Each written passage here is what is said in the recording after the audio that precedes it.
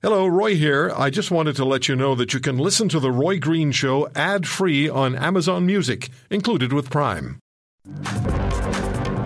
So inflation, according to reports this week, rose to 3.3% in July.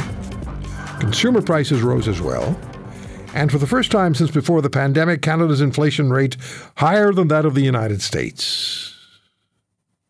Yay.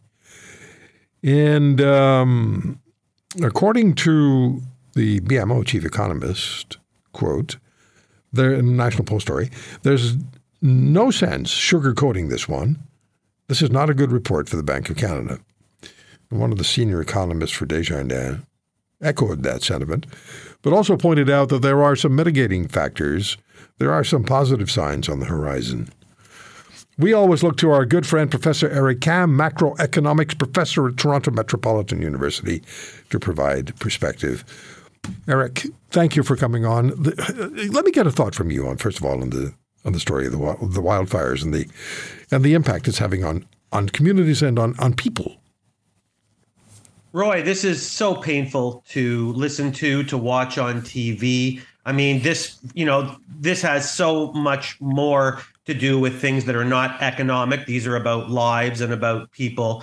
And the widespread devastation is just absolutely super hard to watch. And I'm actually not looking forward to, as much as I always look forward to going back to school in a couple of weeks and having my students, some of which probably are going to come from these areas. I don't know if they're going to be able to get to school. I don't know if they're going to get to Toronto to be able to go to school, or if they're going to be forced into online. I don't frankly know what's left of their lives, but I know by demography and some of the data that we have students who live in these areas, and my heart bleeds. I don't know what to do. And it also just makes you put a pause and say, we're talking about inflation, and inflation is horrible, especially right now. But boy, it's not as horrible as watching everything you own burn in a fire. Yeah, no question. But it is an important issue, and it does affect people right across this country. And it's one that we cannot afford to set aside. So let's do it. Let's talk about what's going on and the BMO chief economist Don Drummond's assessment of the figures released last week. And Mr. Drummond, according to the Post, said, where did this go now? That this is not something you can sugarcoat.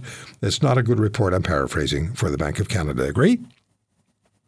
There's no reason not to agree. The only thing you've said so far that I disagree is I think you tangentially said that someone said, well, there is some good news, and I'm struggling to find it, to be honest with you. I sat down this week and I kind of drew up what I thought would be some good questions from my students when I get back to school.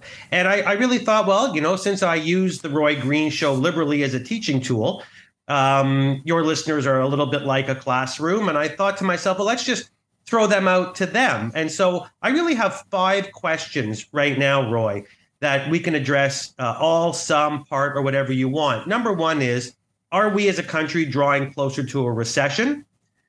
Have we tamed this inflation monster yet? What's the outlook for economic growth? Is anything happening with wages? And are we finished with interest rate hikes?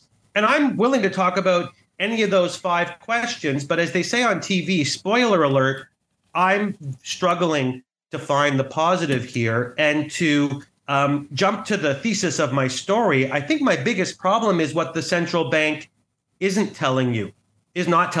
They are not telling you. They're telling you that aggregate demand is outstripping aggregate supply and too much money is being spent compared to the production of goods and services. That's true. But they're not telling you how people are doing that. We heard for years, Roy, during the pandemic, there were these great big pots of money and people were going to draw on them. And I think now we know that that's garbage. Well, if that's garbage, then people are going to start drowning in debt if they're not drowning in debt already. It's the only other thing that we can grasp at to say, what are people spending? And then number 2, what the central bank isn't telling us, and I don't know why, except for maybe widespread fear. And this goes back to your interview 2 interviews ago. Interest income, interest on mortgages has become the largest, fastest growing part of inflation. And the central bank, with all due respect, Doesn't seem to be doing anything about that. And that's where it leaves us, Roy. It leaves me with 5 questions that I'm struggling to find some positives. And these and coming back to debt levels and interest income. And I'm really befuddled, to be honest with you, Roy. Yeah, we just in the last hour interviewed a lawyer in Vancouver, Robert Patterson. He's a lawyer and tenant advocate at the Tenant Resource and Advisory Center, TRAC, in Vancouver. That was amazing in a mind-blowing way. Over $3,000 a month for a 1-bedroom apartment is normal now. Pushing $50K after-tax dollars for a 2-bedroom, okay? For a person or a family not earning over $100,000, that's now an impossibility, even if you decide only to eat potato chips and beans. So to me, that just brought this whole picture into a sharp focus. The big picture that we're talking about, and the smaller, the minor, I don't know if it's smaller, but dimensionally smaller story of rents in Vancouver and across the country, they are just inexorably tied together. That one speaks to the other speaks to the other, right? Well, that's exactly right. And let me just tell you tangentially, I love potato chips and beans. Yeah, so do I. Yeah, but it's, you know what? Maybe my dinner tonight. And I think, well, it could be mine too. My wife's not home. But if you look at let's get together and have potato chips and beans. I'll bring the beans. How's that? I'm sure you will. If you look at how the housing market worked for many years, you could argue probably a century. People rented while they were saving money to purchase their house. That's right. And now you have to be wealthy to rent. So you have to take in somebody with you so you can afford to rent. That's right. So let's go over the options. Right now in Canada, most people cannot afford to buy a house and most people cannot afford to rent a house. I don't have to tell you that the head coach of the Tampa Bay Buccaneers, John McKay, once said, we can't win at home, we can't win on the road, and we're running out of places to play. Calls it like he sees it. That's why we love to have him on the program.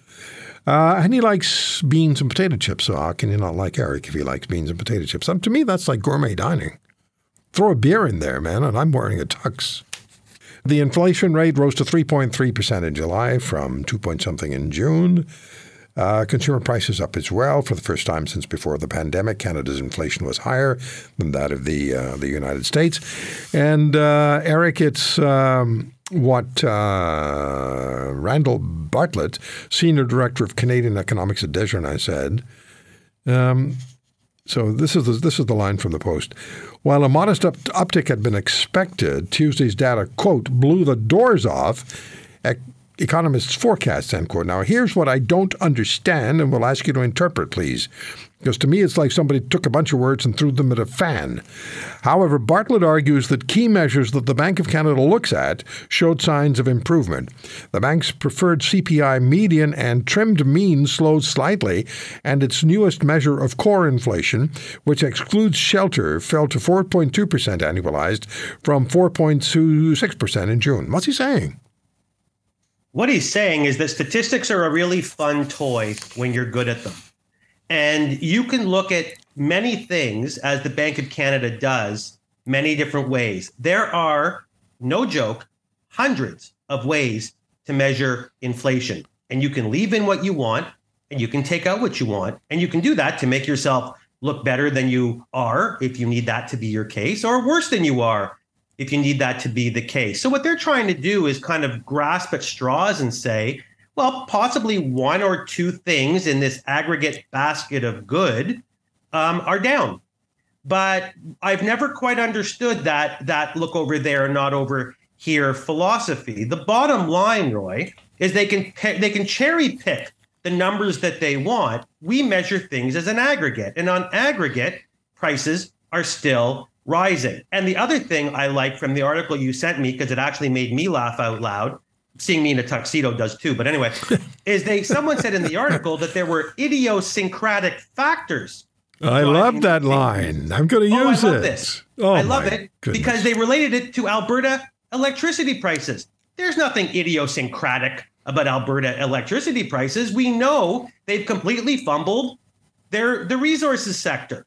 So there's nothing syncretic about this at all. And so, I try to pull the veil off of this a little bit. It's not fair to people to cherry pick and say, well, look over here. Here's a couple things that came down. Bottom line, food is up, electricity is up, gas is up, interest is up, rent is up. What else do you need, Roy, to know that we are in a very bad place? So that's a roof over your head, food on your plate, and transportation to get you where you want to go. All up. All up. That's right. So as I always make a joke, but it really isn't funny, if you believe in luxuries like feeding and housing your family, this is really not a great time for you to be alive. And it's not. And, you always ask me, what do your students think? Well, my students think that this is a disaster. And my students think that their parents and their grandparents are not leaving them much of a world. Yeah. And I try to come back and say that, things happen, things can change, things can moderate. And as the one thing I've learned in economics, what goes up must come down and then goes back up again. So there is some cyclical nature to this, and it won't always be this bad. But the question is, Roy, and I hate to end it on this, but if it's not always this bad, what if it's worse? And what if that's my question for you. Right? What if they get more expensive? Yeah. Well, that's my question for you. Do we have any idea? Because here we are, as you say, going up, going down. We're yo-yoing.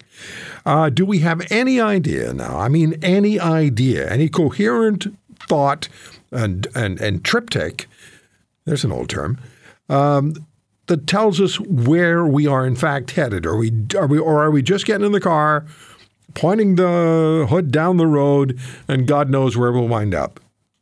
Well, to use another old term, when you pull out the pearlies right now, the map is very cloudy. I mean, again, the Bank of Canada is doing all it can do, but I think it's showing the population that they weren't as adept at fighting inflation as they thought. And it's kind of, for the government, it is nothing more than an admission of guilt of the errors they made, the drastic errors they made during the pandemic in printing that much money. There's a lot of quote unquote blood on a lot of people's hands, Roy. And I just wish some people would say that rather than cherry picking that one thing in a basket of goods of 2,000 things got cheaper.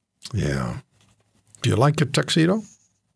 I borrowed it from my brother, to be completely honest with you, because I didn't own my own. But I got to say, once every 20, 30 years, you look pretty good.